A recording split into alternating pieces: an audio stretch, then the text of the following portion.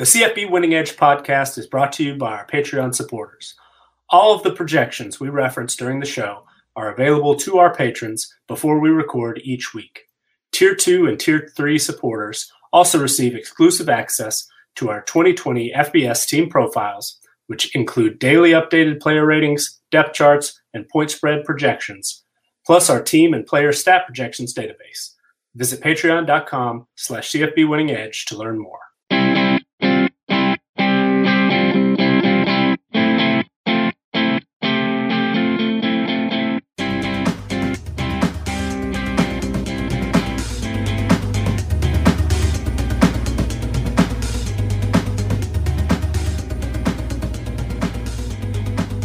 What is going on, everybody? It is the College Football Winning Edge podcast edition. I'm your host, Scott Bogman. You can follow me on the Twitter at Bogman Sports. I'm joined, as always, by the owner and proprietor of CFB Winning Edge, Nicholas Ian Allen. Follow him on the Twitter at CFB Winning Edge. And Xavier Triche, follow him on the Twitter at Xavier_Triche, Triche, to give him a follow. And boys, it's a good week. There's good news and bad news in the good week, though. The SEC is coming back, and we're all excited about that. But a bunch of games have been postponed or moved back or canceled or whatever. So, Nick, kind of a bittersweet, fun week here. Yeah, for sure. And I don't know if it's just I kind of got in a little bit of a rhythm I felt.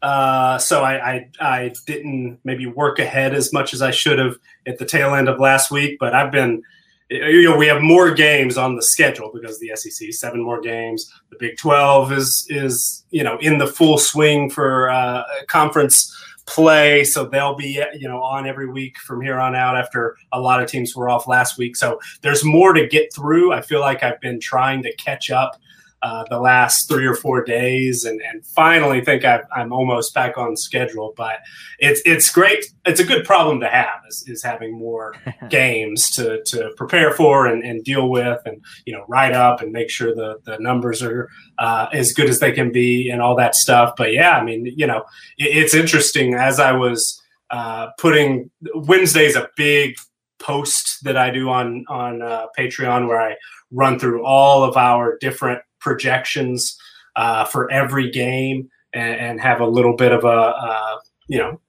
put some notes in there on if, a particular quarterback's injured or something like that. So it's a big, maybe the most important post we do each week for patrons. And right when I was getting ready to hit submit, I had to go through and delete, 3 different lines because games were canceled. And then after it published, another one got canceled. So it's something, unfortunately, we just kind of have to, deal with week to week. It's nice to now have more games on the schedule, but we're going to be dodging, dodging raindrops or whatever, trying to avoid all these cancellations. It seems like we've got a handful each week from here on.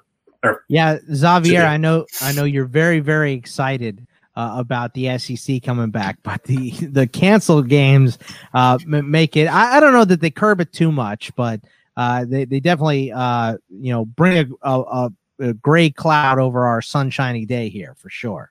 Yeah, and it seems to be that the games that are at noon are the ones that get canceled right away, which makes everything suck because then you get like 2 games at noon, maybe if you're lucky. Then you get 2 or 3 games at 3:00, and then we're all trying to clamor for the night games, but it's a lull in there. I need my noon Big Ten games back. I never thought I'd say it, but I need my I need my Penn State Maryland game back at noon. That gets interesting in the third quarter before Penn State pulls away. I need this in my life right now.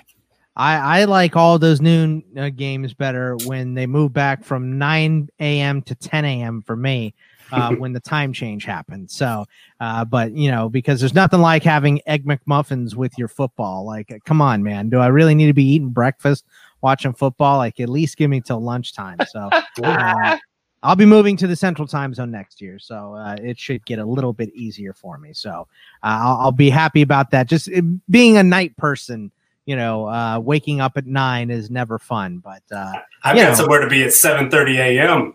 Swansea City's going to be on ESPN Plus this Are you? Saturday. Oh, there you go. Very nice. Swansea supporter. Sorry to hear that. I might still be up some of those days, like at 7 a.m. your time is 4 for me. So I'm at least still up in bed most 4 a.m.s. But anyway, we got a lot of stuff to get to this week, and let's just talk about these canceled games first, because I'll just burn through them here. It's Notre Dame, Wake Forest, Houston, North Texas, Tulsa, Arkansas State, USF, and FAU. So Notre Dame, Wake Forest has already been rescheduled for December 12th, but the hampering it does for you and me, Nick, is really I've got a bunch of guys in these games on my CFF team, so I'm going to have to go make a bunch of pickups already. Yeah. It's the benefit, I guess, is some of these conferences have built in that December 12th as a makeup date, ahead of the week where we expect the ACC championship game will be. I guess, some teams could take the route of the Big Ten and schedule some,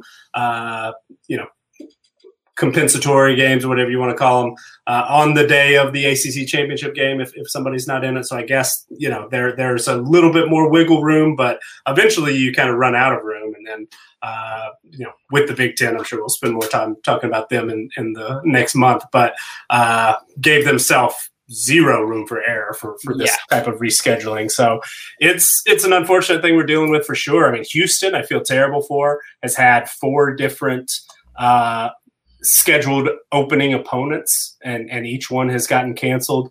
I read a great story in The Athletic last week, towards the end of the week, about how the coaching staffs at Houston and Baylor were preparing for that game on such short notice. And, the staff worked, through the weekend, cramming, trying to get all the film together, breakdowns and all that sort of stuff. And then that game gets canceled. So they turn their attention, here to another opponent in North Texas. That gets canceled. So feel really bad for those guys. FAU's had a couple of games canceled. Neither of, Houston nor FAU have taken the field yet because of these types of cancellations. So definitely feel for those programs, for the players, for the coaches, and all that involved.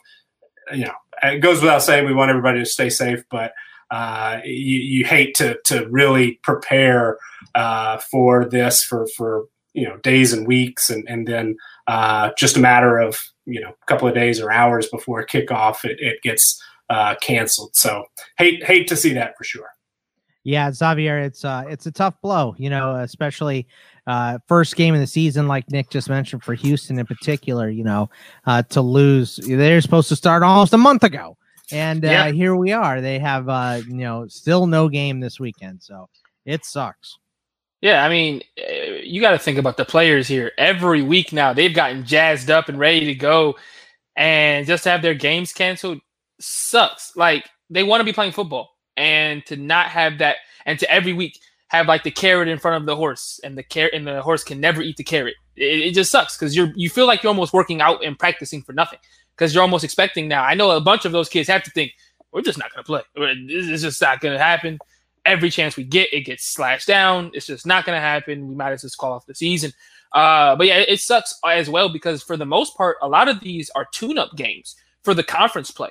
And teams need these tune-up games, to get ready for what's going to be a grueling conference schedule week in and week out. And as you said it, Nick, they don't have much wiggle room. I mean, the December 12th is the last day that you can play games, with the college football playoff being the implication that matters there. So it really is a dire need right now to get games in as much as you possibly can.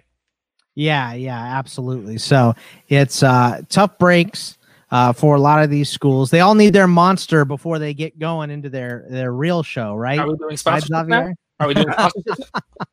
Well, I think you give them more than enough money. They should be sponsored. So he's taking it down there. But we do have some good news. Obviously, the Big Ten announced their schedule, and I thought it was pretty funny. It's like, well, Nebraska, you want to play so bad. Here we go. Go ahead and face Ohio State week 1. Oh, man. Good luck with all that. But the Big Ten is solidified. That is done. It's squared away. We have a schedule, which, we just talked about how there's very little wiggle room for the current teams. There is no wiggle room for them at all. The Pac-12 still deciding Obviously, a lot more stuff than just COVID going on the West Coast with all the fires in California and Oregon and Washington. So I think it makes it a little bit more up in the air, but it seems like they're going to get it done. There's also positivity towards the MAC and the Mountain West, Nick. So your thoughts on the potential for, we know the Big Ten's coming back, but Pac-12, MAC, Mountain West. Yeah, I mean, interesting to see. We also got official word from UMass that they're had originally, planned to move to the spring, decided that they're going to try to make a go of it in the fall. Don't have a schedule, but I'm sure, with these cancellations that we're seeing now. Very happy. And very happy about UMass. Well, and as an independent that's out there, I mean, it's an opportunity perhaps for somebody like, Houston. It sounds like this wasn't COVID related for them in either case, Baylor or North Texas. The last 2 weeks, it was the opponent that's had the flare up. So it's not ideal, of course. But if UMass had decided this theoretically a few weeks ago, we're able to ramp up fall camp, get ready to play this week, you could technically say, hey, the AD at Houston, call up UMass. We need a last minute, team to come in. We'll pay for the flights. We'll pay for testing, whatever. Let's get it done. There's a need for somebody like that. So maybe UMass can help fill that. And then, of course, just the opportunity to play is, I'm sure, something that those players are really excited about. So good news. I mean, the MAC. It sounds there's sort of differing things on. They have a lot more financial concerns than most of these other programs do, where football, ramping up and not being. They, had they been in the same boat as the Sun Belt and Conference USA or the AAC and had started from the beginning, they would have been in some of these premium time slots television wise, and you could see that could potentially help make a little bit of money. But if they're just following everybody else back in, they're probably not going to get those. And I'm not a money person, a TV revenue person or anything like that. But just some of the things that I've seen briefly, reading headlines and things like that, it sounds like maybe them coming back isn't the most financially sound thing to do, but would love to, if they're able to make it happen, would certainly love to have more football. So whoever's able to make it happen. So, we'll just sort of wait and see. And if they're back in the mix, we'll certainly be here to talk about it. Yeah. Your thoughts on the potential for, we know the Big Ten's coming back, so you'll get those games pretty soon here, Xavier. So we're excited about that, but they're I think it's the second to last week in October. It's the 22nd or 24th or whatever it is. Yeah. Right. And then if the Pac-12 comes back, I think it'll be on Halloween the following week. So excited to get some of these teams back. Yeah, I just want my 10:30 p.m. games back. I mean, your Pac-12 after dark. Yeah, I need my games when the sun's been down for almost 4 hours and I'm losing all of the water that's in my eyes. I'm almost dried out because all the blue light is killing me. I need my Pac-12 games. As well, Nick, you alluded to the MAC and it being financially feasible right now. The only issue that I see from a TV revenue standpoint is that unlike in the past, they have to also contend with the NBA at the moment because we typically have MACtion on Tuesdays or Thursdays, and typically those slots are wide open. Right now, you've got playoff games from the NBA that are on ESPN exclusively, if I'm not mistaken. Either them or TNT, they're sharing it right now. But I believe the NBA Finals will be exclusively on ESPN. They would have to share possibly those Tuesday or Thursdays with the NBA, and that's just not a good scenario. It's one thing to be playing by yourself. It's another thing to have LeBron to contend with as a revenue spot. So I think they and the testing. I mean, the money for testing is another factor, and so it's there's a lot of things involved. So we'll see. Hopefully they can make it work. That'd be great. Yeah, I think they will be able to. If you think Yeah, making so much less money is bad. Just think about making no money. I mean, that's kind of the difference we're facing here. So as long as everyone can agree to it, and we can get state ruling boards on schedule with everybody, we should be good. I think everybody's going to come back and play, but we'll see. There could be some weirdness for sure. But then we had a couple other of really it's depth chart stuff come down at Ole Miss. Matt Corral is listed at the top of the unofficial depth chart, but it is with an or for John Rhys Plumlee. So it looks like they're both going to get some playing time there in that first game, right, Nick? Yeah, I think so. I mean, I'm more excited personally to see John Rhys Plumlee. I think he's just got a special skill set as a runner that, Lane Kiffin and Jeff Libby, maybe that's not as important in the style of offense that they would ideally like to run. But, I mean, both have had mobile quarterbacks in the past. So he's my personal favorite, but I certainly understand the appeal of Corral, and they are, have a bit different skill set, and sometimes two quarterbacks with a variety of assets and skills. Putting two of them out there sometimes could be a benefit. It's not always if you've got two quarterbacks, you've got none. So be interesting to see how that one shakes out. But my own personal rooting interest, I think I'd rather watch Plumlee more often than not. Yeah, I mean, I want to watch Plumlee too, more for CFF reasons, but good luck to both these guys. You have to open up with a brand new coaching staff against Florida. So 14-point dogs on these, Javier. SEC East preseason favorite, Florida. Yeah, there you go. Yeah, they're sipping the lack of quarterback play at Georgia right now. It's cool. We get it. You're drinking swamp water. We understand. But I don't see what Kiffin sees in Corral. He's had 2 years there at Ole Miss now, where in both years he's looked rough and then been supplanted at the quarterback position. I like Plumlee. I think he has the bigger upside.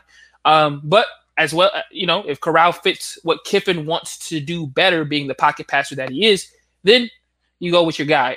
I think this is John Rhys Plumlee's job to lose, though.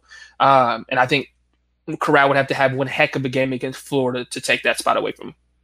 And Corral can run a little bit, but Plumlee is legitimately one of the fastest players maybe in college football. I mean, he's super exciting. Plumlee's one of those guys that if he goes to the NFL, it's probably not going to be as a quarterback. It'll be at a different position.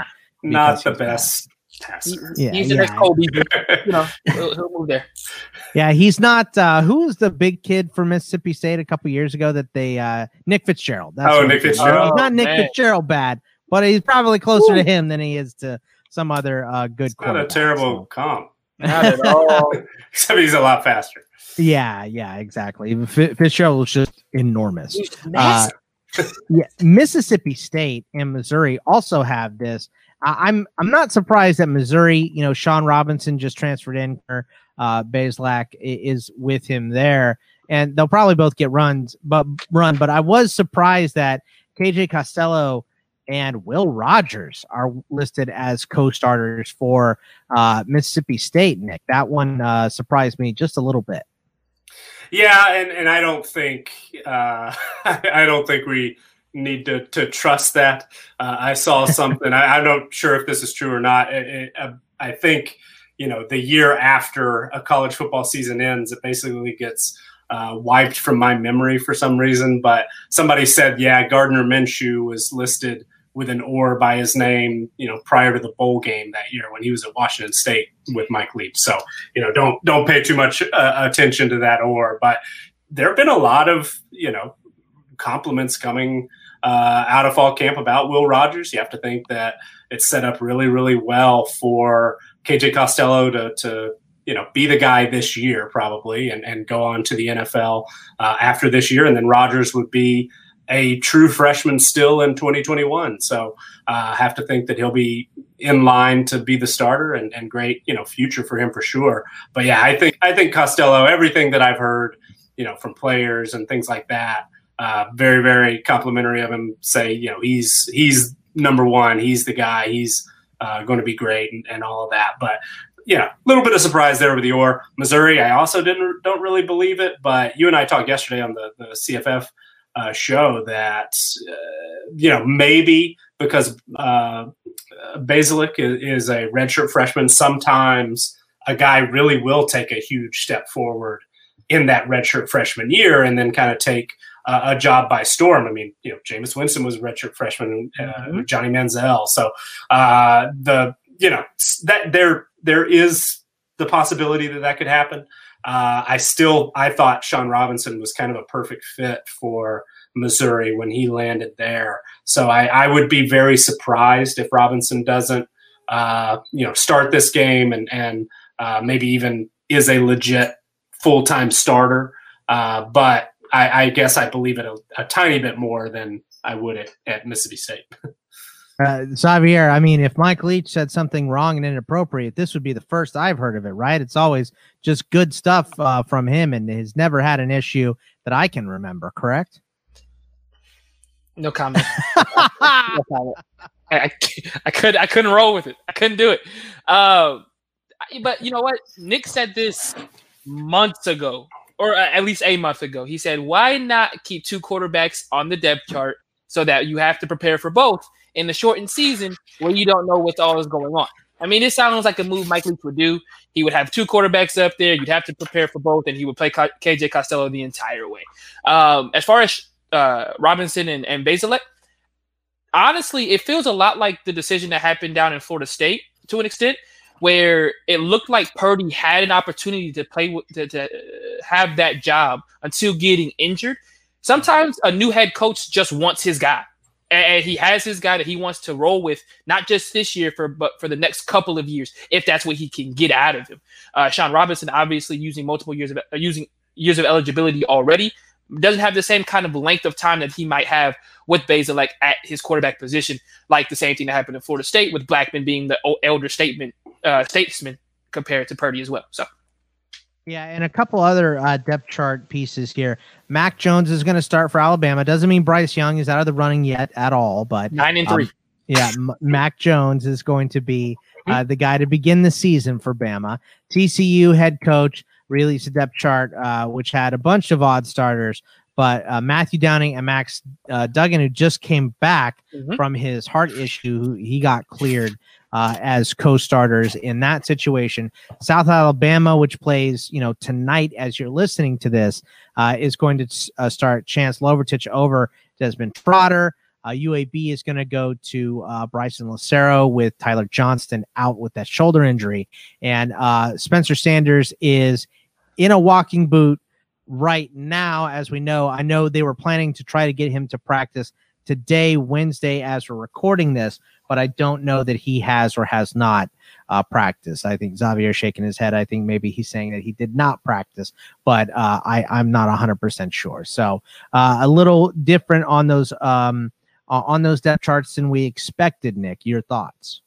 Yeah, I mean the Mac Jones starting wasn't really a surprise.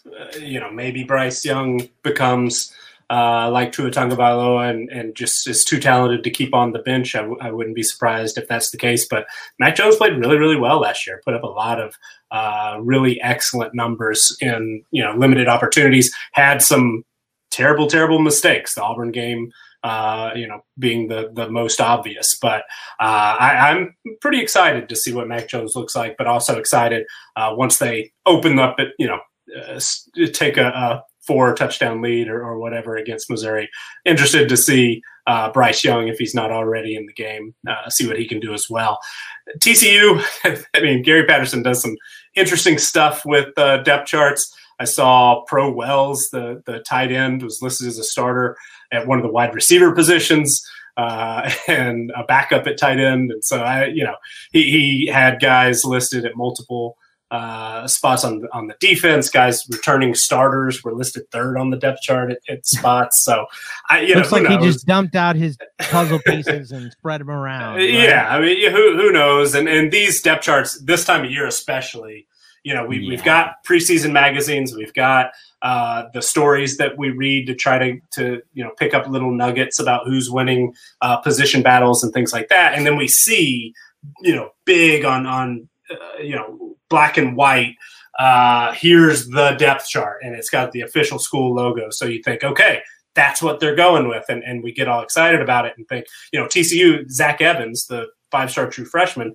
who everybody expects to be the guy at running back, was listed 5th among running backs behind another true freshman. So, you look at that and you think, man, I was so excited to watch this 5-star true freshman. He's never even going to get on the field. Well, I mean, don't be surprised if he's in there in the second series. I mean, this is written, on official stationery or whatever, but it's not written in stone. And coaches are notorious for using some misdirection from time to time. So let's don't get too excited one way or the other when we see a depth chart like this, but just try to take what little pieces we can. To me, the most important thing is a guy not on there, because that's sort of what you kind of need to look deeper at. So, okay, there's an injury I didn't know of, or a suspension that I wasn't aware of, that sort of thing. So that's more what I'm looking at, but it is always interesting, and I do read through all of them and try to incorporate the information as best I can in our team profiles. But there were a couple of spots with TCU that I just had to say, you know what, this returning starter is not probably going to be the 9th receiver on the list. So maybe I'm just going to wait and see what happens on Saturday before I make any, major changes. Xavier, your thoughts on the most recent depth chart news, which is, 9 out of 10, it's quarterback stuff, because that's what everyone's looking at. Yeah. Obviously Gary Patterson has been playing a lot of Madden 21, which is why his decisions are the way that they are. But once again, early in the year, I mean, you can really do whatever you want to with the depth charts. It's all about who you decide to play on Saturday. It's weird, but not surprising with how weird this year has been. Spencer Sanders news, nothing as of yet has come out saying that he's not playing. However, West Virginia are preparing that he will play. They have decided that they're going to scheme for him. What it sounds like from West Virginia is they're expecting him to play. And they said if they have to adjust, they have to adjust. That's literally the words that came out of his mouth. I don't know how that'll pan out for him. That doesn't sound too smart, but I'm not a coach, And obviously, and then with South Alabama and UAB, this is just a weird game. I personally if I had to pick a quarterback to pick as a backup, I like Lucero. He's the guy who's had more time here. He's the guy who's had more opportunities at the position so far throughout the year. He's looked pretty good while he was out there, up and down, but has had some flashes. So weird situation going on in that game, but I like Lucero to be the one to lean towards if I'm trying to pick either one. Yeah, I got you. All right, so let's take a look at what happened last week in the games that we broke down. And this very first one surprised me, to be honest. Boston College came out and dominated Duke 26-6 in this game. And if you just go and you look at the stats, you go, okay, well, Duke converted 9 of 16 third downs. They were 1 of 1 in fourth down efficiency. They ran for more yards. They had almost the same total yards. They were behind by like 30. So it looks like a fairly even game, but the big thing here, Nick, seemed to be the time of possession. 36 minutes to Boston College to only 23 for Duke, and they just converted their scoring opportunities, 26-6 in this one. Jurkovec had 300 yards passing. Bailey only had 2.8 yards per carry, but he did get in the end zone. Zay Flowers with a big one, Hunter Long with a nice game in this one as well. Yeah, I mean, Duke just really shot itself in the foot. I mean, had multiple scoring opportunities, ended up with 5 turnovers that just sort of, doomed them. Boston College, I thought, played pretty well. They, our numbers were on the side of Boston College, thought that, that was one that we identified, thought that the wrong team was favored. Duke came in, as the favorite off a decent showing against Notre Dame. But, Boston College has really made some steps forward as far as upping the talent on hand. And Phil Jurkovec, first start as a college quarterback, looked, looked pretty good. 300 yards, a couple of touchdowns, to throw a pick, but was solid. They didn't run quite like we expect Boston College or are used to. I mean, only 84 yards on 42 carries isn't going to get it done probably in the future. But, good signs from the passing game. Zay Flowers looked, explosive, dynamic as a receiver, and they're going to need that because we got word today that Kobe White has suffered a torn ACL, is going to be out for the year. So downer there for sure, but Flowers looks like he's going to be the go-to guy. And then Hunter Long at tight end is going to be one of the most productive tight ends probably in the country, certainly in the ACC. So there were some good signs. The defense, definitely had some stepped up, did bend don't break, and took the football away, forced 2 interceptions, and overall played a solid game. It probably this, if you played this game over, I don't think that we would necessarily expect a 20-point Boston College win. Just would expect maybe Duke to take care of business a little bit better than it did on Saturday. But solid first game for Jeff Hafley at Boston College, and I think some really good signs moving forward. Unfortunately, Duke, it looks like, lost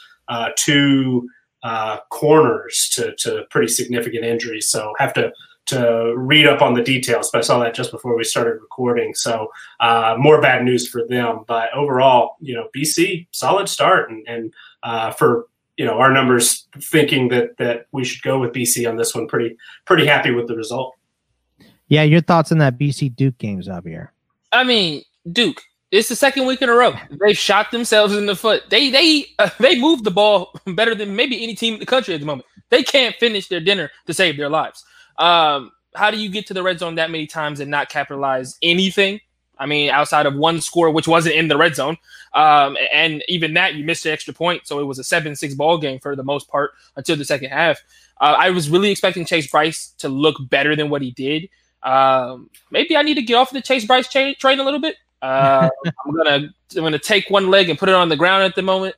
And we'll see how he plays the rest of the year. But he looked rough at times. He made a lot of just young quarterback type errors, not seeing the linebacker, not taking a profit. You can't go broke off of a profit. A lot of just decision making that just was head scratching throughout the game. But kudos to Boston College in every way. They came out, they did what they were supposed to do. I'm thinking about putting Boston College in that running backs list, like Wisconsin, where it doesn't really matter who the running back is. They're going to run the football effectively no matter who's in the backfield. And the offensive line against the run or during run plays looked really well. They have some ways to go in the passing game. Chris Rumpf was able to get to the quarterback for the first time this year. But mostly positives from Boston College. And they're a team I am going to definitely respect a little bit more as we move into the season. Now, the next game that we went over last week was probably the most surprising outcome, I thought. Marshall 17 over App State 7. And, they did it with defense, and they did it with timely turnovers was really the thing in this game, because App State had 26 first downs, but they were 4 for 13 on third down. So that's a lot of bend but don't break defense for Marshall. They did a great job there. And just that big fumble. I mean, that poor kid. Who was the kid that fumbled the ball? He looked like he was going to cry for like a quarter straight. Yeah. I don't remember his name. Yeah, it was. Maybe he looked so miserable. I mean, he was it Mike Evans? It was Mike Evans, I think. Yeah, Mike Evans. Right. Yeah. He was the one that fumbled. I mean, he was going in. He had a touchdown, and the corner caught up to him and just punched it out. And then the safety recovered in the end zone, and that was really all she wrote on that game. So just a surprising, I guess, surprising to me. App State finally ranked, looking real good, and then goes down in a game like this, Nick. A shocker for their program for sure.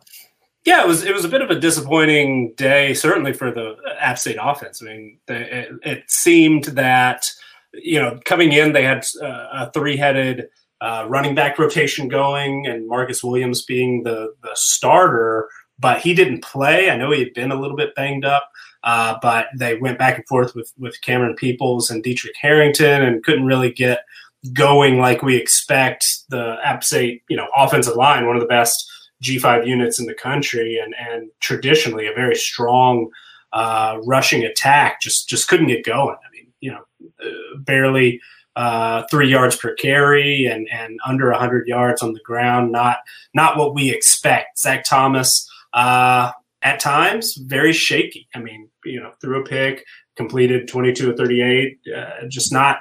They just really couldn't get it going, and they're losing a little bit with Corey Sutton not being there. I mean, Thomas Hennigan is good, but he is basically the option at receiver right now. I would love to see Jalen Virgil, who did have the bright spot for App State, had a touchdown, a really athletic play, but just didn't get him involved maybe as much as you would hope. And kudos to Marshall for playing some really, really solid defense. For them to win this game and for Grant Wells to look as shaky as he did for most of the afternoon. I mean, 11 of 25, 163 yards, no touchdowns and a pick. Played like a redshirt freshman. Maybe we should have seen it coming, him take a small step back after such an excellent first game, in week one. But Marshall is going to be a dangerous team, and Brendan Knox looked great running the football. Xavier Gaines is one of the most athletically gifted tight ends in the country, somebody that really you need to be watching if you're watching a Marshall game, and solid win. And our official projection, we were on the wrong side of this, but I did get to brag a little bit. Talking about our talent edges, actually had Marshall as the more talented team. So excited about that outcome, even though we didn't get the official tick mark on the score sheet, but trying to take some silver linings where we can. but good game for Marshall for sure. Something to build on, and for App State, let's not completely write them off quite yet. I think they'll get back in the swing of things offensively, and they played solid defense. Might have one of the best corner combos in the country. Mm-hmm. So they're definitely still, in my opinion, the favorite in the Sun Belt. This was a disappointment for them, but not the end of the world by any stretch. Yeah, Xavier, I mean, Marshall, a great team, obviously, but App State, a 6-point favorite in this game. That's not 2 points. That's not a point and a half. That's not a pick'em game. That's App State, the ranked team, should go on the road and win. And they just didn't look good specifically on offense, like Nick mentioned. Yeah, it's been a shaky year so far for that offense. Zach Thomas has not looked like the senior quarterback that we all thought he would. This is a guy who has done 20+ touchdowns and less than double digits interceptions every year of his career at App State, or at least the last 2 years. And he did not look like the senior quarterback. It looked like two freshmen playing against one another. But kudos to Marshall. They found something that worked. And it's weird when you look at the team stats for both. Marshall had almost 120 yards worth of penalties as well, on top of the fact that they had their own turnovers, the fact that their offense didn't, as far as Grant Wells was shaky as well. So you almost look at App State and goes, well, why didn't you guys win the ball game? It almost looks like at times Marshall was trying to hand it to them with all the penalties that they were accumulating. But Marshall found what worked, and they found the running game. 216 yards on the ground. That's 5. They had 5 yards per rush in 45 attempts. And App State had no answer. To kind of go to Nick's point, yes, Grant Wells looked shaky, but they really made sure that his third downs weren't big. They kept him in third and medium a lot. And that's what you do with a young quarterback, to give them an opportunity to go for it on fourth down. They were 1 for 2 on fourth down on the day as well. You really just have to look at Marshall at this point, and what they're going to be. They're going to be a team that runs the football heavy. They're going to make sure Grant Wells has third and mediums or less to go for right now to keep him from turning the ball over too much. But from App State, you have a lot of questions because you're waiting for that offense to play to the ability that you think that they can, and they have done over the last couple of years. You really have to think about whether or not the new coach there has, if they've lost something in the coaching change. Right, exactly. Going down the list here, Houston and Baylor was canceled, so didn't have that game. But UCF and Georgia Tech. Look, I want to sit here and tell you that UCF, played a complete game and dominated on both sides of the ball, but this is all Dillon Gabriel. He looked amazing in this game. They may not have a national title contender, but they might have a Heisman contender in this kid. He looked fantastic in this one. Over 400 yards passing, 417, 4 touchdowns, did throw a pick, but anytime they needed a play, he made it, Nick, and he was really the driving force in this game. Yeah, this was I think you're absolutely right. I love watching Dillon Gabriel, and he just puts up great numbers week after week, makes some incredible throws. He'll have a couple of those where you think like, no. Oh, great job, way to go. No, yes. Right. But this for me was a just giant sigh of relief. I spent a lot of last week worrying about Georgia Tech, writing about Georgia Tech. Are we overrating them? Are we underrating? Are we underrating them, or are other people overrating them? And then this was an ulcer. We're all going to blame Georgia Tech. That's going to be the one. Last week it was. This week we'll talk about who's keeping me up at night this week. But last week it was Georgia Tech, and this was our biggest difference, our biggest edge in where our numbers saw compared to the market and the odds makers. This was a 7.5 point. UCF was a 7.5 point favorite all week. That number that I saw did not move until the very, very end. I think it got up to 8, maybe 8.5 or so at some point before it closed. But all week I was looking at it and I was just like, man, we had it set at 23. And so not only was that the biggest edge as far as our number goes, it was my biggest personal position of the week. And I was just very, very nervous. And I got more nervous when Georgia Tech kind of tightened things up a little bit in the second quarter, cut it to 2 touchdowns before halftime. But fortunately for our sake, UCF was able to pull away there in or actually they pulled it to within 1 touchdown right in the early fourth quarter. But UCF was able to pull away, and it ended up being similar to how we projected it. So I was pleased with that. But I was also quite impressed with, the young true freshman at Georgia Tech, Jeff Sims. We talked a little bit about last week how he still will make some mistakes, and Georgia Tech turned the football over 5 times. So obviously the offense was not operating at full capacity, but he does some things that really get you excited. Just sort of the way he moves, the way he sort of orchestrates the offense, and then Jahmyr Gibbs, the high 4-star true freshman who was able to start this game because Jordan Mason unfortunately has an apparent lower body, leg or ankle injury, not sure which, but Gibbs came in and, the numbers were good. We're not, jump off the sheet, 66 rushing yards, a touchdown, 60 receiving yards, a touchdown, but he looked incredible. I mean, and really liked how they were getting him involved in the passing game. I think he's got a huge, huge future. During the game, the TV crew couldn't stop, couldn't shut up about how Jeff Collins used the name Reggie Bush, when describing Gibbs. So I don't know if I'm ready to go there yet, but he was Reggie Bush might have been the favorite player to watch I've ever seen. But Gibbs was exciting. Who did he lose that natty to? Texas State. Moving on. But the flashes that we saw from Gibbs were super, super exciting. Georgia Tech's got a really, really bright future, I think. Jeff Collins is going to make them very competitive. They'll be in a lot of games this year, but I think in the next year or two, they're going to climb the ladder in the ACC and be in the mix. I mean, he's going to recruit at a level maybe that can push Clemson eventually. That's probably out there. North Carolina's doing that as well. So the gap is closing a little bit.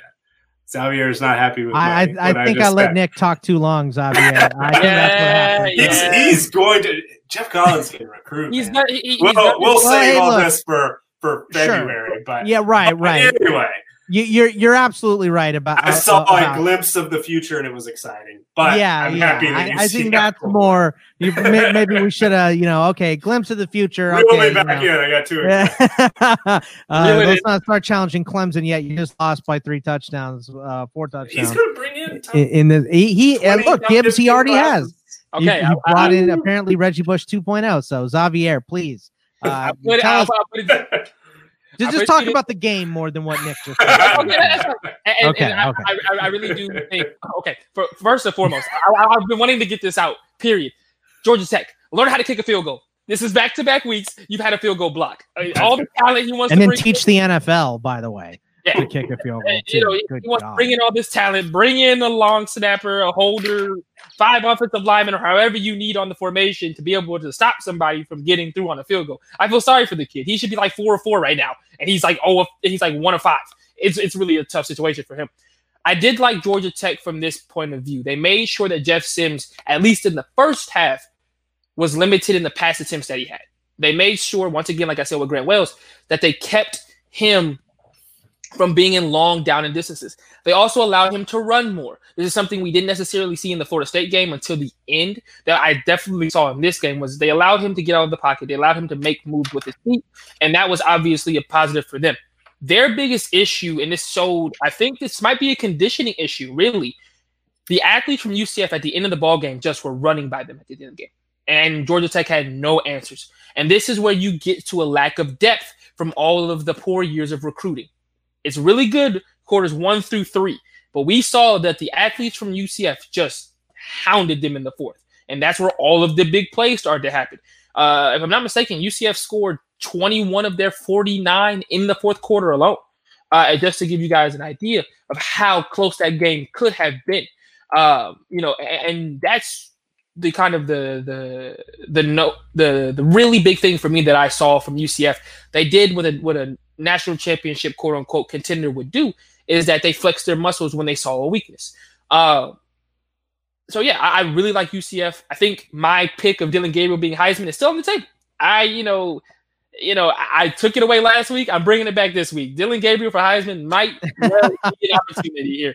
And I'll go to Nick's point lastly, and I won't belittle it too much. I won't crack on it.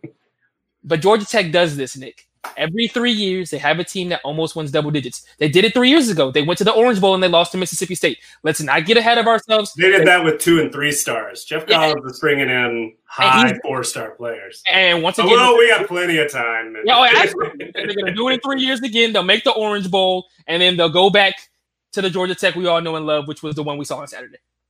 Now, the big game night that got the national attention was Louisville and Miami. And Miami wins this one 47-34, kind of going away late in this game. And just what we saw was 2 really good offenses and 1 really, really terrible defense. And Louisville's defense is god-awful. They led in possession by so much, 38 minutes to 22. That was pretty much the split there. A 16-minute difference, and they barely had more yards than Miami. Miami just scored quickly and in chunks.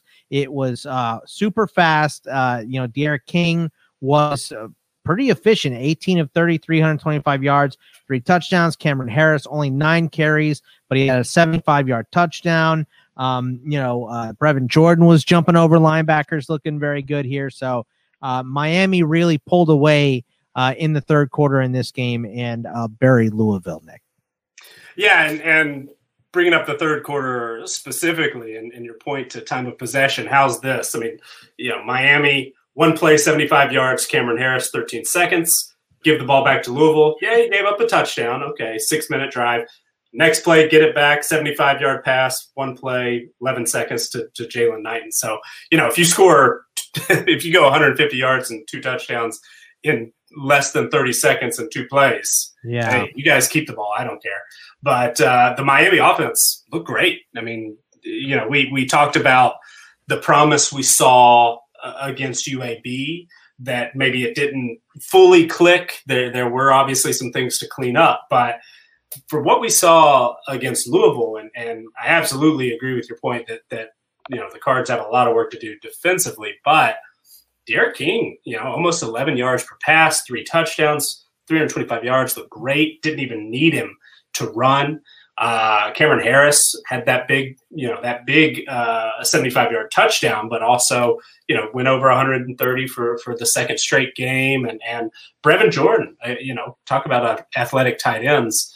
He is a guy that can, you can move around like a chess piece and play a lot of different roles. Somebody, that skill set really gets me excited. So saw some great things from Miami offensively. Did not see the growth defensively that we were hoping to see from Louisville if they were going to, get in the mix and try to contend for the top quarter of the ACC standings this year. But, they've got some players too, Malik Cunningham, Javian Hawkins, Tutu Atwell. Those guys, they put up yards, put up points. They just need a little help from the defense and didn't get it tonight, but they're going to be a dangerous team throughout the year. But I was pretty pleased with what I saw from Miami. Our numbers, we've talked a lot about them, have been high on them all along, and it's good to see them back it up a little bit. I'm trying not to get too excited, but was pleased with what we saw. And Xavier, your thoughts on this Miami-Louisville game? Let them have it. Miami's offensive line was there. I thought I was watching a different game. I thought it was 2001. I was pleasantly surprised. Louisville only had. Well, you only have to hold up for one play. I think it's kind of easy, right? I mean, they had a breather. That's for sure. Long breathers at that rate. Louisville only had 1 sack on the night, 3 quarterback hurries. That's a good night for the offensive line. Good job, Miami. And I will say this as well. They won the turnover battle. 3 turnovers for Louisville, 0 for Miami. Looks like it was really the difference here. Obviously, the big plays count as well. But when you're able to take the ball out of Louisville's offense's hands, which we know how explosive it can be, Louisville won, if I'm not mistaken, in every other offensive category. Total yards, 516 to Miami's 485. They ran the ball for more yards with 209 to their 160. They did what they were supposed to do from an offensive standpoint. Louisville's defense and their ability to keep the football was just bad. And Miami pounced all over it, so kudos to them for that. I'm not ready, just like Nick isn't. Nick might be closer than I am, but I'm not ready to jump on the Miami bandwagon just yet. Give me another couple of weeks. Their schedule pans out with FSU this week, and then the big one in 3 weeks against Clemson on the road. That will be when I can finally decide on how good or bad I feel about Miami. These next 2 weeks are going to tell me a lot. But I love D'Eriq King. He's definitely got to be in your Heisman race. If he's not, I don't know what you're doing. I don't know what games you're watching.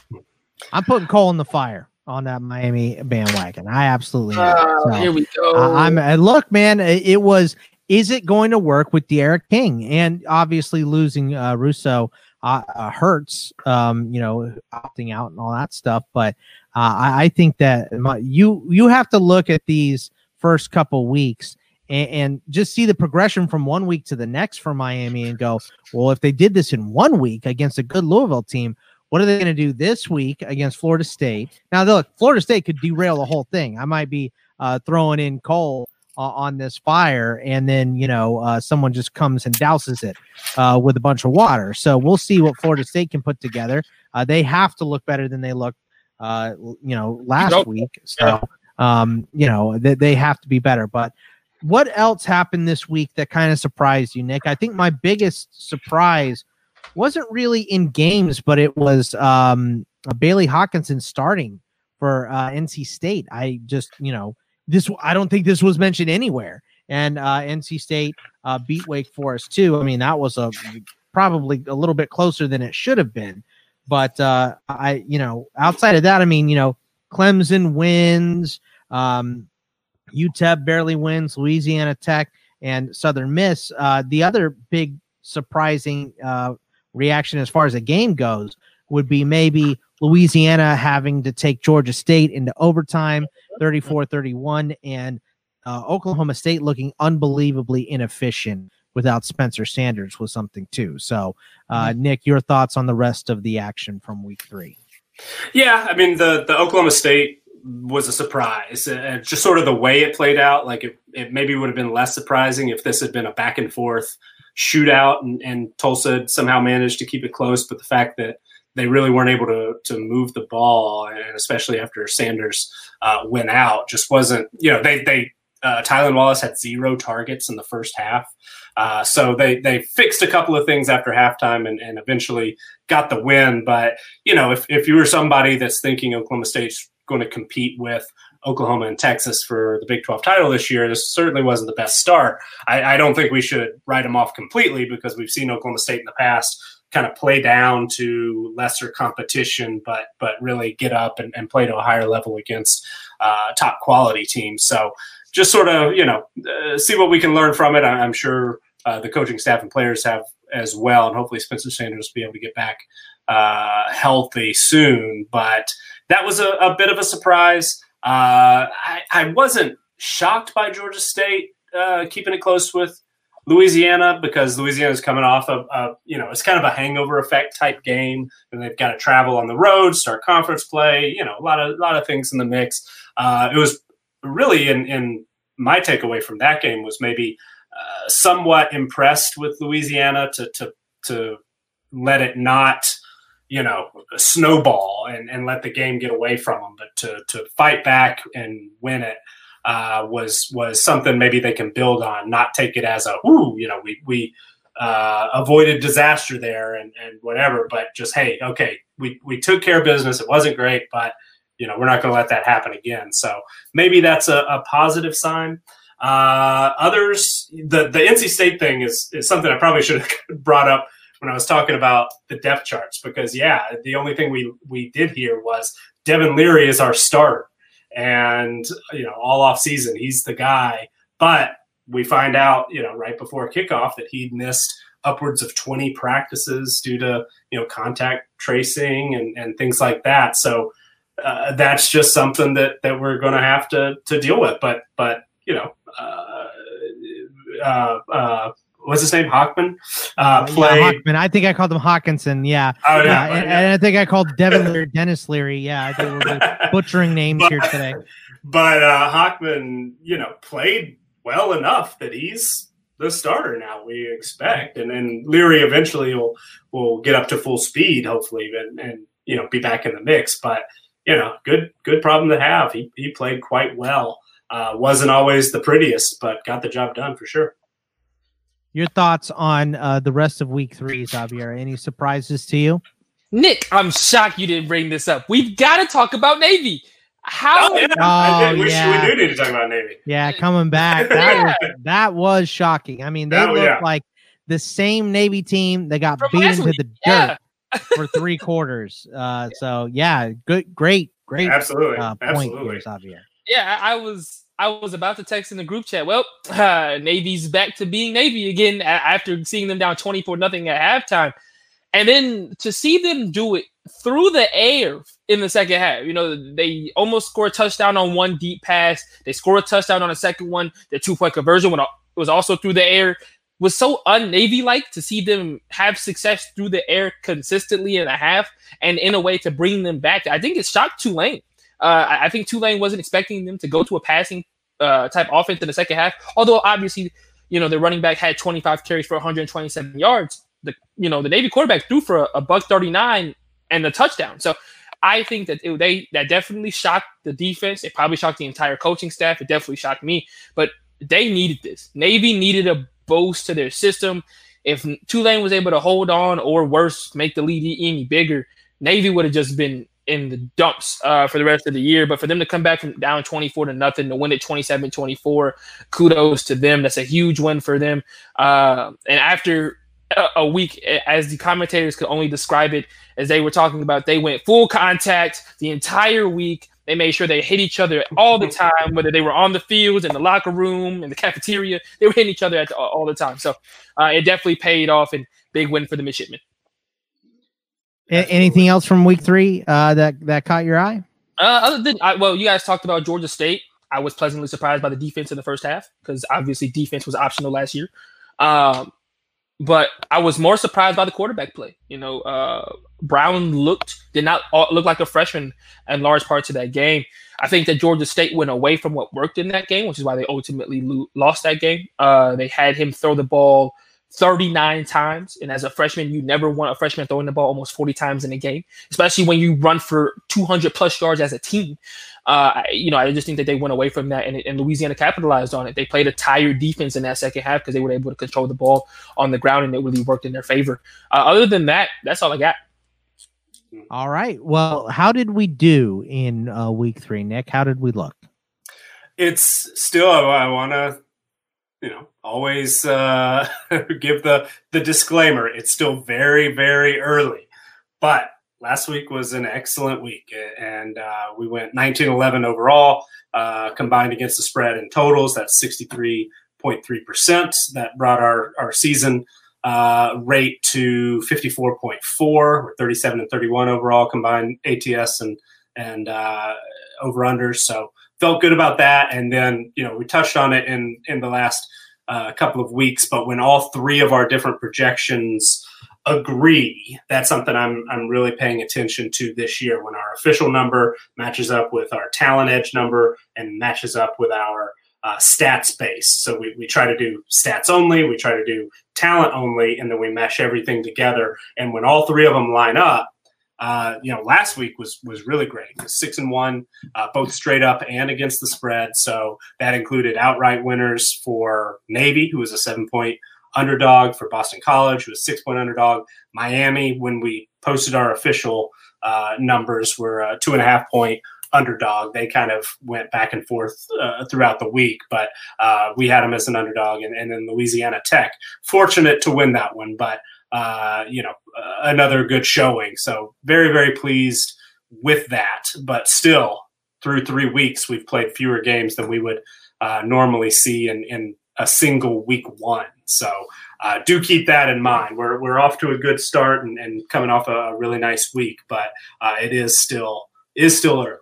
So I mean, it's nice that you remain humble and cautious, because Xavier and I would be over here shooting off fireworks, and, buying lottery tickets. I've learned in the past that one of the as soon, and this goes with this goes really, this comes from my coaching days, but I think it can apply to a lot of things. As soon as you start to think you're good, you'll find out pretty quick that you're probably not. So ain't all that right? Exactly. So we are not ready to, if we can put up these numbers in through December, sure, I'll talk all off season, but I'll do it for you. Thank you, I appreciate that. We are not ready to do that yet. All of the listeners, I mean, everyone will be very, very, very, very happy with all the money they're making. So. Well, let's get into this week, guys, and we're going to do it a little bit different. Normally, we have some games laid out, but we wanted to kind of shoot from the hip this week and make it a little more informal in this section. So let's go with youth before age. I knew it. I knew it. Let's go. What, are you not ready? You want me to go to Nick first? Oh no, I have 2 games in mind. Okay, so you jump into your 2 games, and I'll give you the line on them, and then you can break down why they are interesting to you, Xavier. Yeah, first game on the docket for me is Louisville at Pitt. This is a game that I think are 2 completely opposite styles of play. On Pittsburgh's side, you have a team that's going to rely on their defense. They did it last week. Winning a close game versus Syracuse, Kenny Pickett didn't look all that great, but the defense looked great for all 60 minutes for the most part, outside of giving up 1 big play to Syracuse. On the opposite end, you have Louisville, which is all offense and no defense, and we saw it on Saturday night. So it's a contrast of styles here. I really am going to enjoy this game also for the quarterback play. I love Kenny Pickett. I love his style. He's a rough and tumble kid who is going to give you his all every single play. So I really enjoy that from him. For me, I also want to see how does Louisville play after what was such a big game for them. Will they have a lull going into week 2 or going into this game? And from Pitt's perspective, I definitely think that they were maybe looking ahead to this game. So they might be a little bit more prepared for this than they were for Syracuse last week. I know that on the list right now, it's pretty evenly matched. I think personally Pitt will win this ball game. I think defense beats offense anytime. Although I think Louisville's superstars in Javian Hawkins and Tutu Atwell will get their numbers. I think overall Pitt will have enough defense to win this game, as well as I love Pitt's secondary. I love Paris Ford. I think he's a middle of the road, maybe late first round draft pick. So I really like that matchup between him and possibly Tutu Atwell in the slot. Let's see how that goes. But I got Pitt winning this game. So yeah. And they're favored in this one. They are favored by 3 points, and the over is 55 on that one. So, Nick, your thoughts on Pitt hosting Louisville? Yeah, this is a really interesting matchup, and I talked about how early it is. This is only we've got 2 or 3 this week, ranked versus ranked teams in the AP poll, and prior to this, we've only had 2 all year. So that's a subset that we pay attention to. Our numbers have done well historically in these big games. So this was certainly an intriguing matchup, and it was really interesting to see how our numbers shook out, because our stats projection gave Pitt, a slight edge as a 2-point favorite. Our talent edges said it was basically even, but Pitt ahead by percentage points. And then our official projection, we have Pitt winning, but only as a 2-point favorite. So every single set lines up with Pitt winning, but Louisville covering the 3 points, which is kind of a pretty narrow area to be. But it should be a great matchup. And Xavier, you mentioned the individual matchups that are going to be really exciting.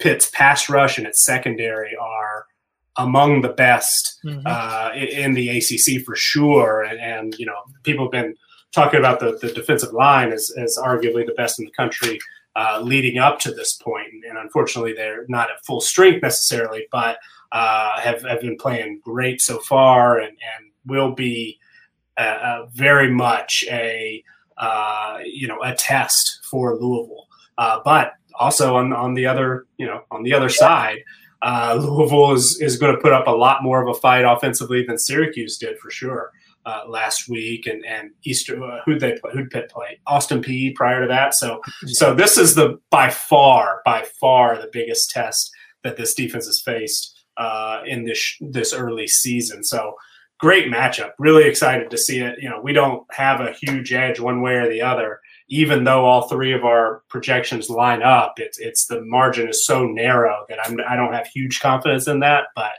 we're technically on Louisville, and the final score prediction is I believe it's 29-27, something along those lines. So it should be a well played, hard fought game, and probably come down to the final seconds, I would hope.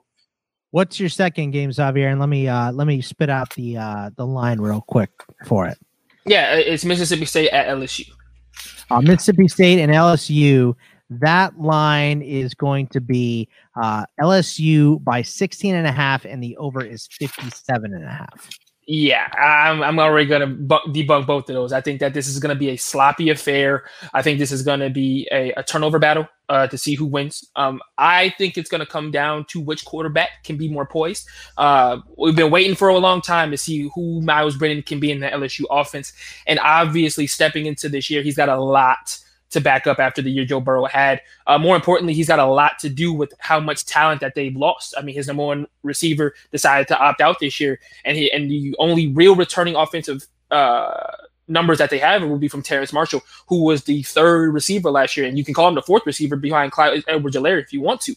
So this offense, for me, I really am looking to see how well they play, especially against a Mississippi State defense that for the last 2 or 3 years has been a sleepily good defense in the SEC. The only thing that they haven't had is an offense. And now they have KJ Costello. Now they have Kylan Hill, a 1-2 punch that might be able to keep Mississippi State in this ball game. For me, also, I just want to see how Mike Leach coaches in his first SEC game. I want to see how his offense transfers over when the speed and the talent gap is as big as it is. Obviously, LSU has the talent gap in this game. They have the gap as well in head coaching rating, as well as on the defensive roster strength rating. However, Mississippi State has the offensive strength rating gap in this game as well. And so I think this is going to be a closer game than we're giving credit for. I think Mississippi State can keep this close. I think LSU would win by 7 or 10 at the most. And I don't think it's going to get to 59 points. If I'm not mistaken, that's what you said was the over-under.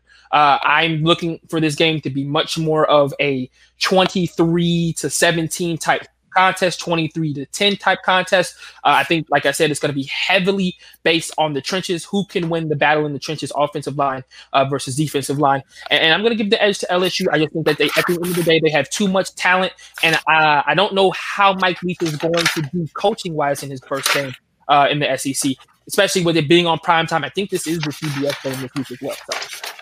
This is a really interesting matchup as well. Seeing LSU come back after, last year's just historic season and so many new faces on both sides of the football. What are they going to look like?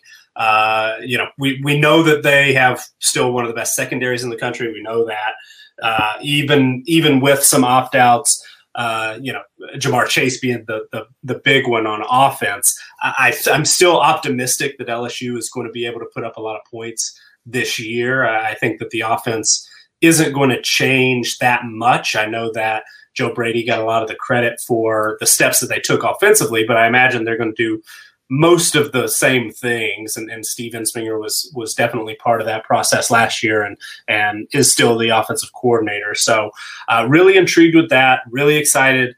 The hype train for Eric Gilbert, the true freshman tight end, is just rolling like a, when will it ever stop?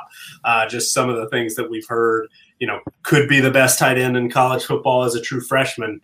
It's kind of hard to live up to that, but he's going to be super, super exciting to watch.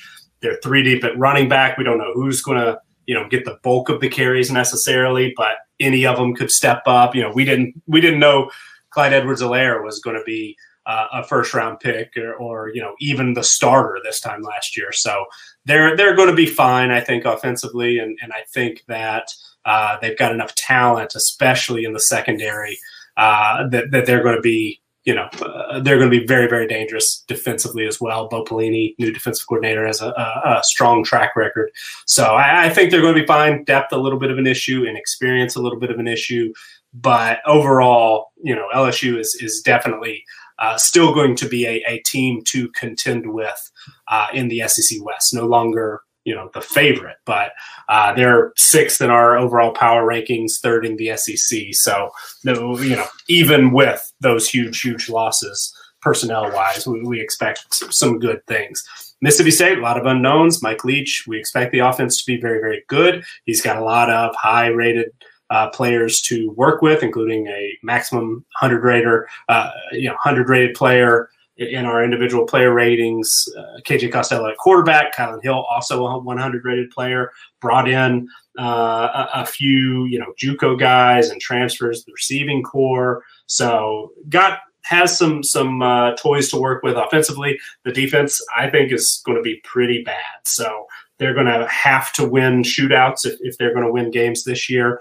I would expect this game to be fairly high scoring. So, I know that the total has gone up and up and up and up all week, and our projection still has the over the last I checked. So we expect a pretty high scoring game. We do expect Mississippi State to be able to hang with LSU. And I think the first game of a new season with so many new faces, not only on the field, but at the coaching staff for LSU. I know Mississippi State's dealing with a lot of the same things, but I think they're kind of more or less on even playing field from that stance. So I think that kind of limits whatever talent advantage there is, which we think is pretty close. We have LSU only as about a 3.5 point favorite if we're looking at talent only. So I think that this could be a fairly close game, closer than the market thinks at the moment. We've got Mississippi State is about a 2-touchdown underdog.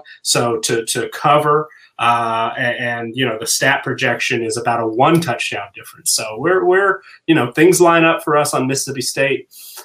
I don't have huge confidence in that, but this is a subset that performed really, really well for us last year, has been pretty good for us all year. So, we're hoping maybe that LSU starts a little bit slow they'll I'm sure get up to speed, but maybe in game one you just get a win and get out of there. So I think that this could be a one touchdown to maybe a 10-point difference in the fourth quarter, with sort of the game on the line as far as who's going to cover, who's not. But we think Mississippi State can keep it close enough. I mean, I feel like I have so many games I want to ask you guys about this week, but I'll narrow it down to two. And the first one I want to ask about is, Nick, just your overall thoughts on Auburn being 7.5-point favorites against Kentucky, because Kentucky is ranked right now. Yep. They haven't played, but they're 23rd, but they lost literally everything in their offense last year with Lynn Bowden taking off. So, I mean, Terry Wilson has experience, but does he have enough experience to really, tangle with a great Auburn team here that we expect to be in the running for the majority of the year? Yeah, this game was top of my list for sure, as far as just a really, really intriguing matchup. And the two ranked teams certainly makes it, fairly obvious. But Kentucky is a team that is the one keeping me up at night, because a lot of projection models that I pay attention to, a lot of really, really smart people, both numbers people and film people, talent evaluation folks that I respect, are really high on Kentucky. Everyone's talking about, it seems like Kentucky's underrated. And, they're in our top 25, which basically most of the SEC is. They're 24th as far as all 130 teams go. But we've talked before, that's how everybody would stack up, who would be favored over who on a neutral field. So a little bit different than a poll, but our numbers just don't love Kentucky. And I had a conversation on Twitter earlier today about how we do have Tennessee one spot higher in our ratings, and there was a bit of a thought among some of those smart people that I was talking about, how could Tennessee be ahead of Kentucky in the preseason media poll? Obviously these people aren't paying attention. Well, I think I pay pretty close attention, and Kentucky, yes, has a very, very good offensive line. They have a solid defense. They have a track record. They have overperformed our projections and other people's opinions a lot in the past. And so that is why the number has, the gap between Kentucky and Tennessee is much closer than it would be if it were only based on talent. Based on talent alone, and I know we're not talking about Tennessee here, but, based on talent alone, Kentucky is in the bottom quarter of the SEC. So, on paper, when you're looking at Auburn's top 10 in terms of almost all of our, talent metrics. And so on paper, it seems like this absolutely should be, and Auburn is a 2-touchdown favorite, because we factor in talent a lot. And, even putting in our coach ratings and team performance, things like that, Auburn kind of outperforms Kentucky anyway. So, factor in that our numbers don't necessarily buy in to Kentucky. And our numbers are pretty high on Auburn. They're a top 10 team, according to, not just talent numbers, but when we factor everything in our overall team strength rating. So they have some questions, offensive line first and foremost, but inexperience on defense, they kind of are the inverse in some ways of Kentucky with their question marks. But our numbers think it's pretty clear. We have Auburn as almost a 2-touchdown favorite in this one. And a lot of really smart people would disagree with that. But our final score projections 30-17. And I'm just really interested to see Kentucky, because I agree with you. Lynn Bowden, he was everything. He was the offense last year, and they played solid defense. Part of that is because they played at a relatively slow pace. I mean, Lynn Bowden, absolutely broke off 50-yard, rush, runs every once in a while. But I don't know. I want to see them with my own eyes. I want to see 2020 Kentucky, because when I'm looking at it on the spreadsheet, I don't really see it. So maybe they can convince me in this game, keep it close, maybe pull off an upset. But our numbers are pretty firm on that Auburn should be favored by at least a touchdown and pretty much everything, but by almost 2 touchdowns in our official projections. So, Xavier, what are your thoughts on Auburn and Kentucky? Because I agree with Nick. I think Kentucky can be very good this year, but I don't expect them to put it together week 1 against Auburn. And you expect Auburn to put it together? That's a fair point. I really like Kentucky in this game. I'm not going to say for the entire year. I don't know what Kentucky is going to look like. Obviously, one of the biggest issues for Kentucky over the last couple of years has been staying healthy, so I won't go ahead and say that they are going to be a team to watch out in the SEC East. However, in this matchup, week 1, I really like Kentucky. I don't know. I'm leaning on the side of picking them in the upset, but I think Auburn, from an offensive perspective, you have to look at what they lost. First off, Boobie Whitlow leaves midway through the summer, decides to leave the school for personal reasons. And I'm not confident. I'm not ready to put Bo Nix as the guy yet. This is a guy coming off of his freshman year, which is very up and down. Yes, he wins the Iron Bowl, but he also has some piss poor performances in there as well. And for me, I want to see what Bo Nix is made of. And I don't know if we'll necessarily learn in this game, but we will absolutely learn if they lose this game. And you talked about talent that Kentucky lost last year, but we're talking about an Auburn team that lost its best 2 defensive players on the team last year, and they're having to replace that talent up front. Yes, Big Cat Bryant is one heck of a guy. Yes, Big Cat Bryant is one heck of a player, and I think he'll be able to fit in there nicely. However, for me, I think that Kentucky has a better offensive line, and I think that they're going to be able to maybe push around this Auburn defensive front, which is going to bode well for Kentucky. I think this game stays close. I think Auburn, if they win it maybe in the 4th quarter in the last couple of drives by 7. I'm drinking the Kentucky Kool-Aid for this week. I really like Terry Wilson. I think if he doesn't get hurt last year, he would have left and went pro. I think if he was able to, if I'm not mistaken. But I really like Terry Wilson. Yes, he's coming back from injury, but I also understand that he's a guy who has won big games and has been a productive member of that team, and I'm expecting that from him this year. I think Kentucky will make this closer than I think a lot of people are saying. So I got Auburn by the skin of their teeth. The second game, Nick, that I want you to just inform me on that confuses me is Iowa State as 2.5-point favorites on the road against TCU. And I know TCU's offense is taking some hits. It has not looked great, and we're probably going with Downing over Duggan week 1 and all that good stuff. But Iowa State has looked not great in their performances so far this year. So are we going with TCU? Are we going with Iowa State? What are we looking at in this one? Because this one confuses me.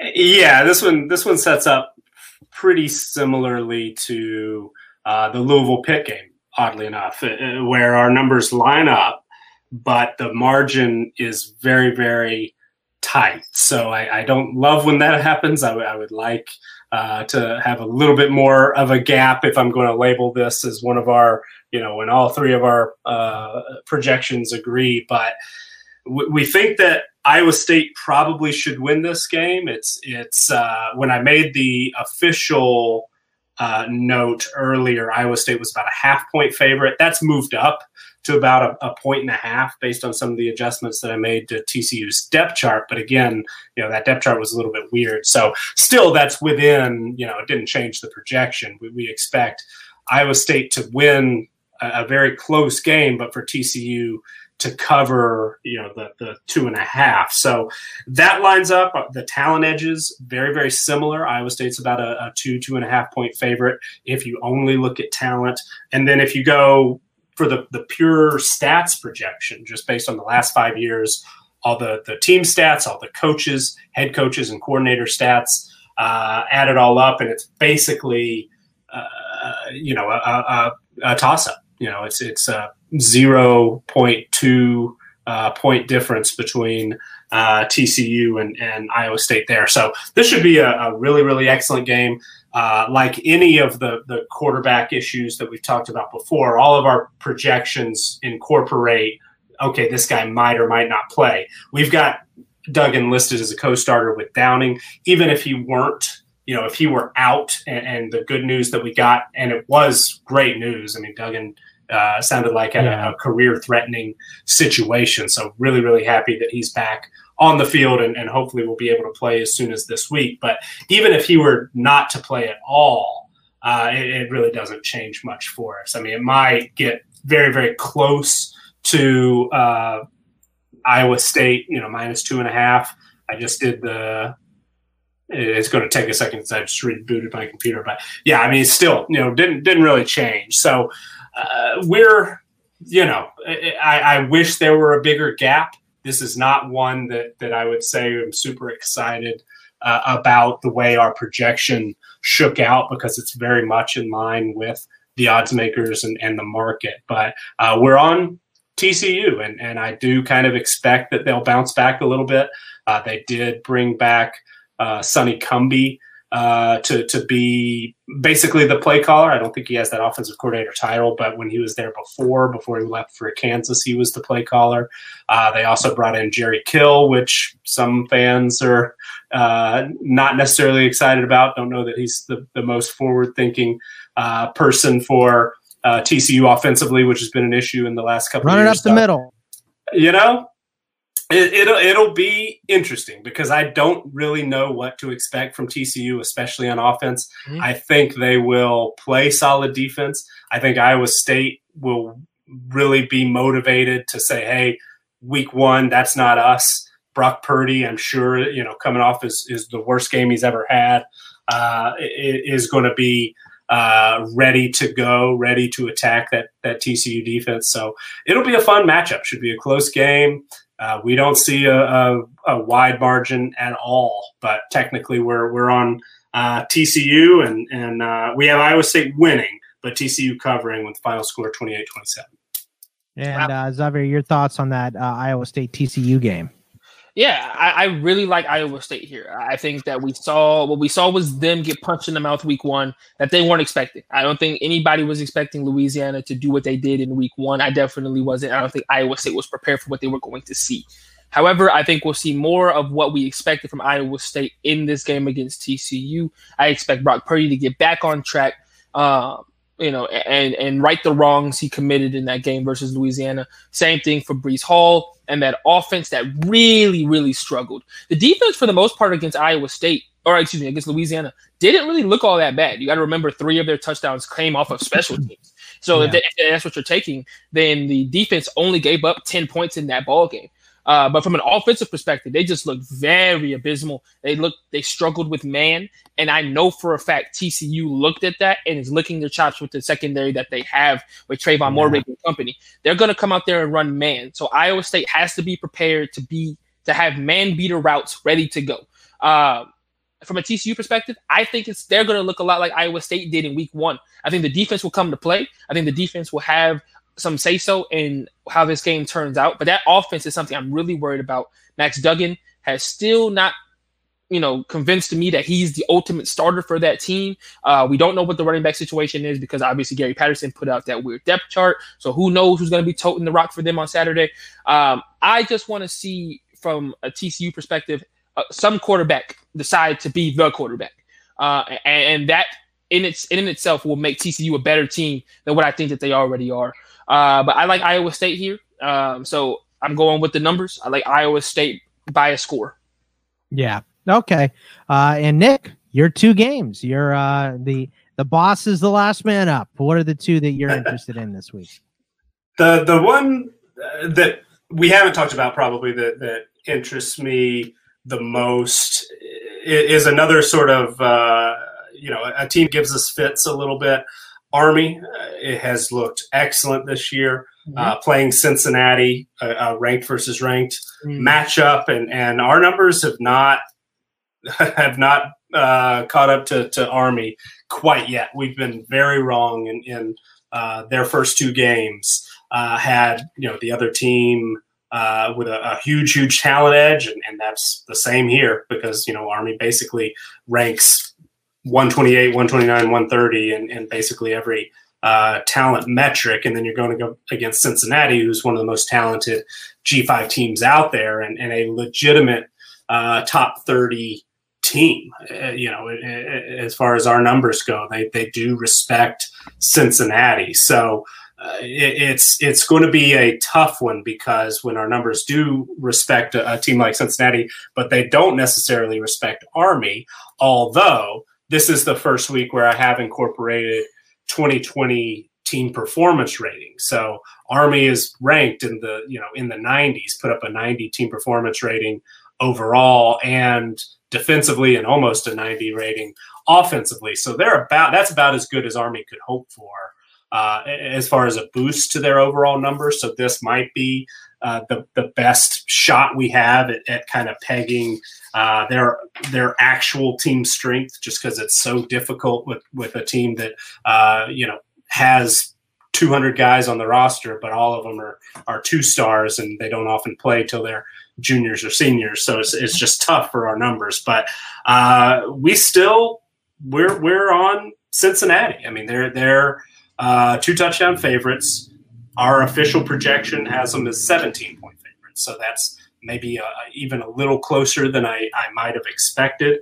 But Talent Edge, they've got almost a 3-touchdown difference there. But if we just look at stats only, that's the big issue. Army has been so good this year, at least, and they've had some success last year, not included really, but the 2 or 3 years prior to that have been good enough that our stats only model sees this as about a field goal game. So it could go one of many, many different ways. Our numbers don't do a great job with Army, but I personally am excited to see if we can improve upon that, but also excited because this should be a really fun matchup. So we're on Cincinnati, but I don't have, like I'll often say, don't have a ton of confidence in that, especially when Army's involved. So be fun to watch either way.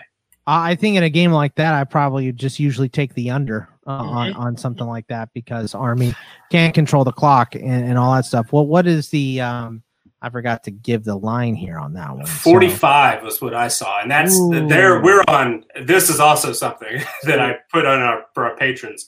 We're on a lot of overs this week, and you gotta go. Yeah. I don't like that. I don't want to be on a lot of overs. The under is usually more. There's usually more valuable, but that one, and Army can break off. I mean, they'll have a 10-minute drive, but they might break off an 80-yard touchdown run. Honestly, I thought it was going to be closer to 60. I can't believe it's so low. So that you got to go over on that one. We've got 53. We've got 53. That sounds yeah. See, and if it was at 60, taking the under, would make a lot of sense. Your thoughts on that game, Xavier? Yeah, I think this is a perfect game for Army. They're playing a team in Cincinnati that has been for a while now, a heavy defensive team. The offense for Cincinnati, as long as Desmond Ridder has been there, has not been a dynamic offense by any means. Last year the most points that they put up in a game was 46 points, but against Eastern Carolina. But this is a team that, for the most part, last year leaned on their defense in big games, and once again, that's what's going to have to happen against Army. They've had enough time to prepare. They haven't played a game, or they just got done with Austin Peay, but they probably were preparing for Army as preparing for Austin Peay.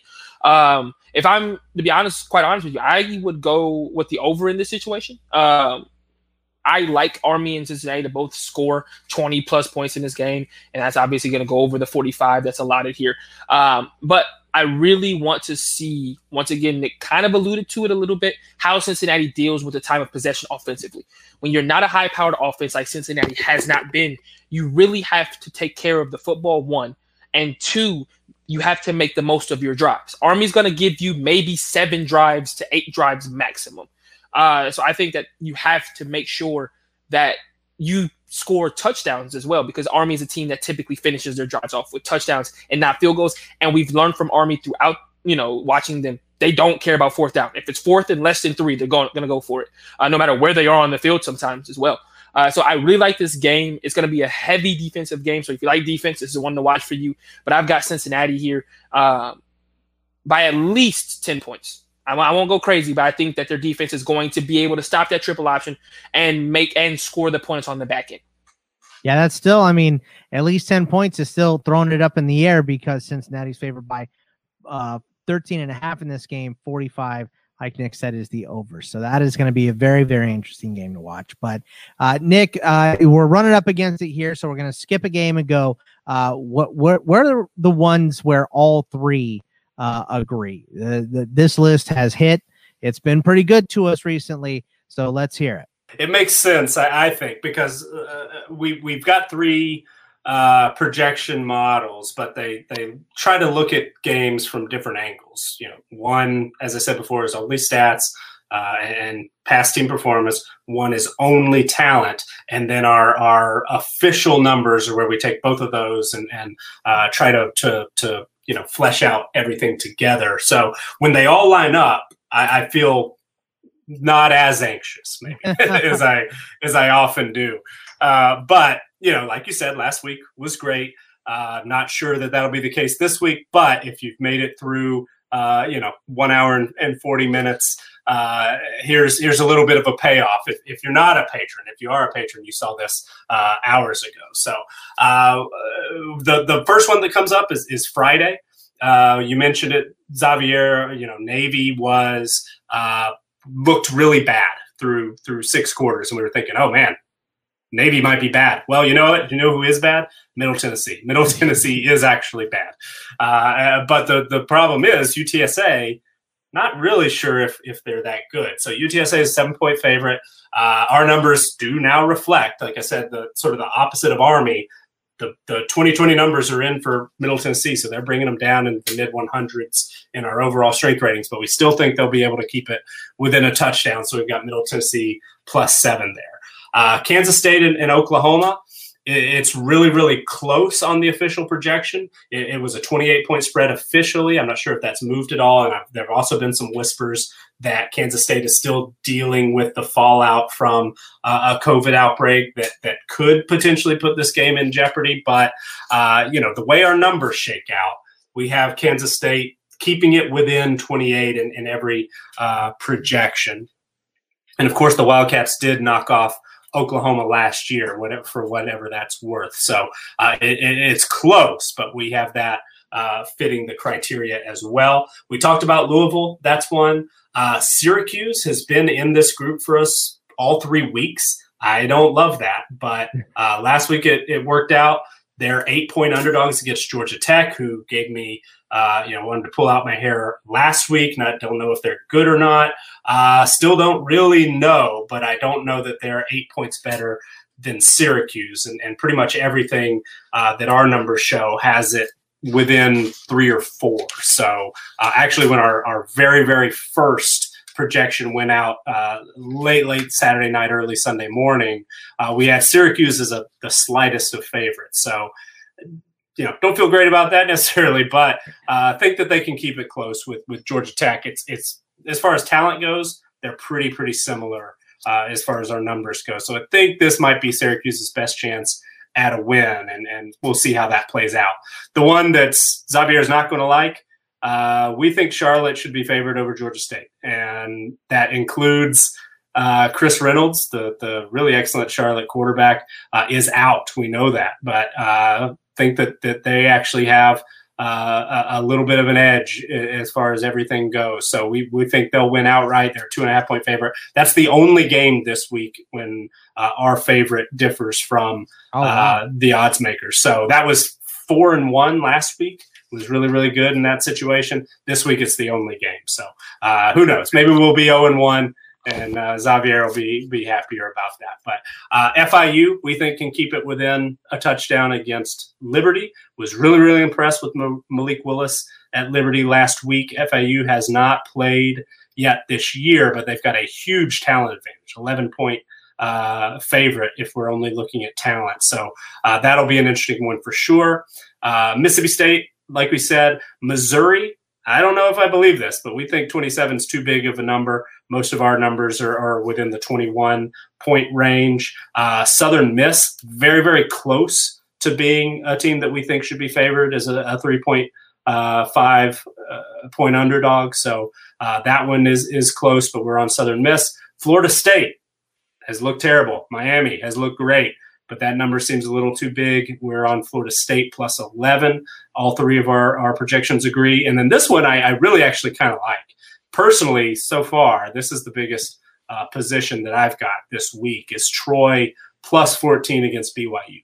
BYU looked amazing against Navy in week 1. They haven't played in a couple of weeks. Troy's pretty good. I know Middle Tennessee was bad, but Troy's pretty good. So we've got it only as an 11-point difference. That doesn't seem huge, but the talent edge is much closer. The stats projection is much closer. So we're on Troy and feel pretty good about that one. So hopefully that'll come through. Hopefully these will provide some value. And if there are any that you guys just totally disagree on, let me know. No. I mean, I gotta have that Troy one because I have to start Gunnar Watson now that my 2 of my quarterbacks got canceled this weekend. So let's go, Troy. I'm in on that. But we are up against it. We do have to take off.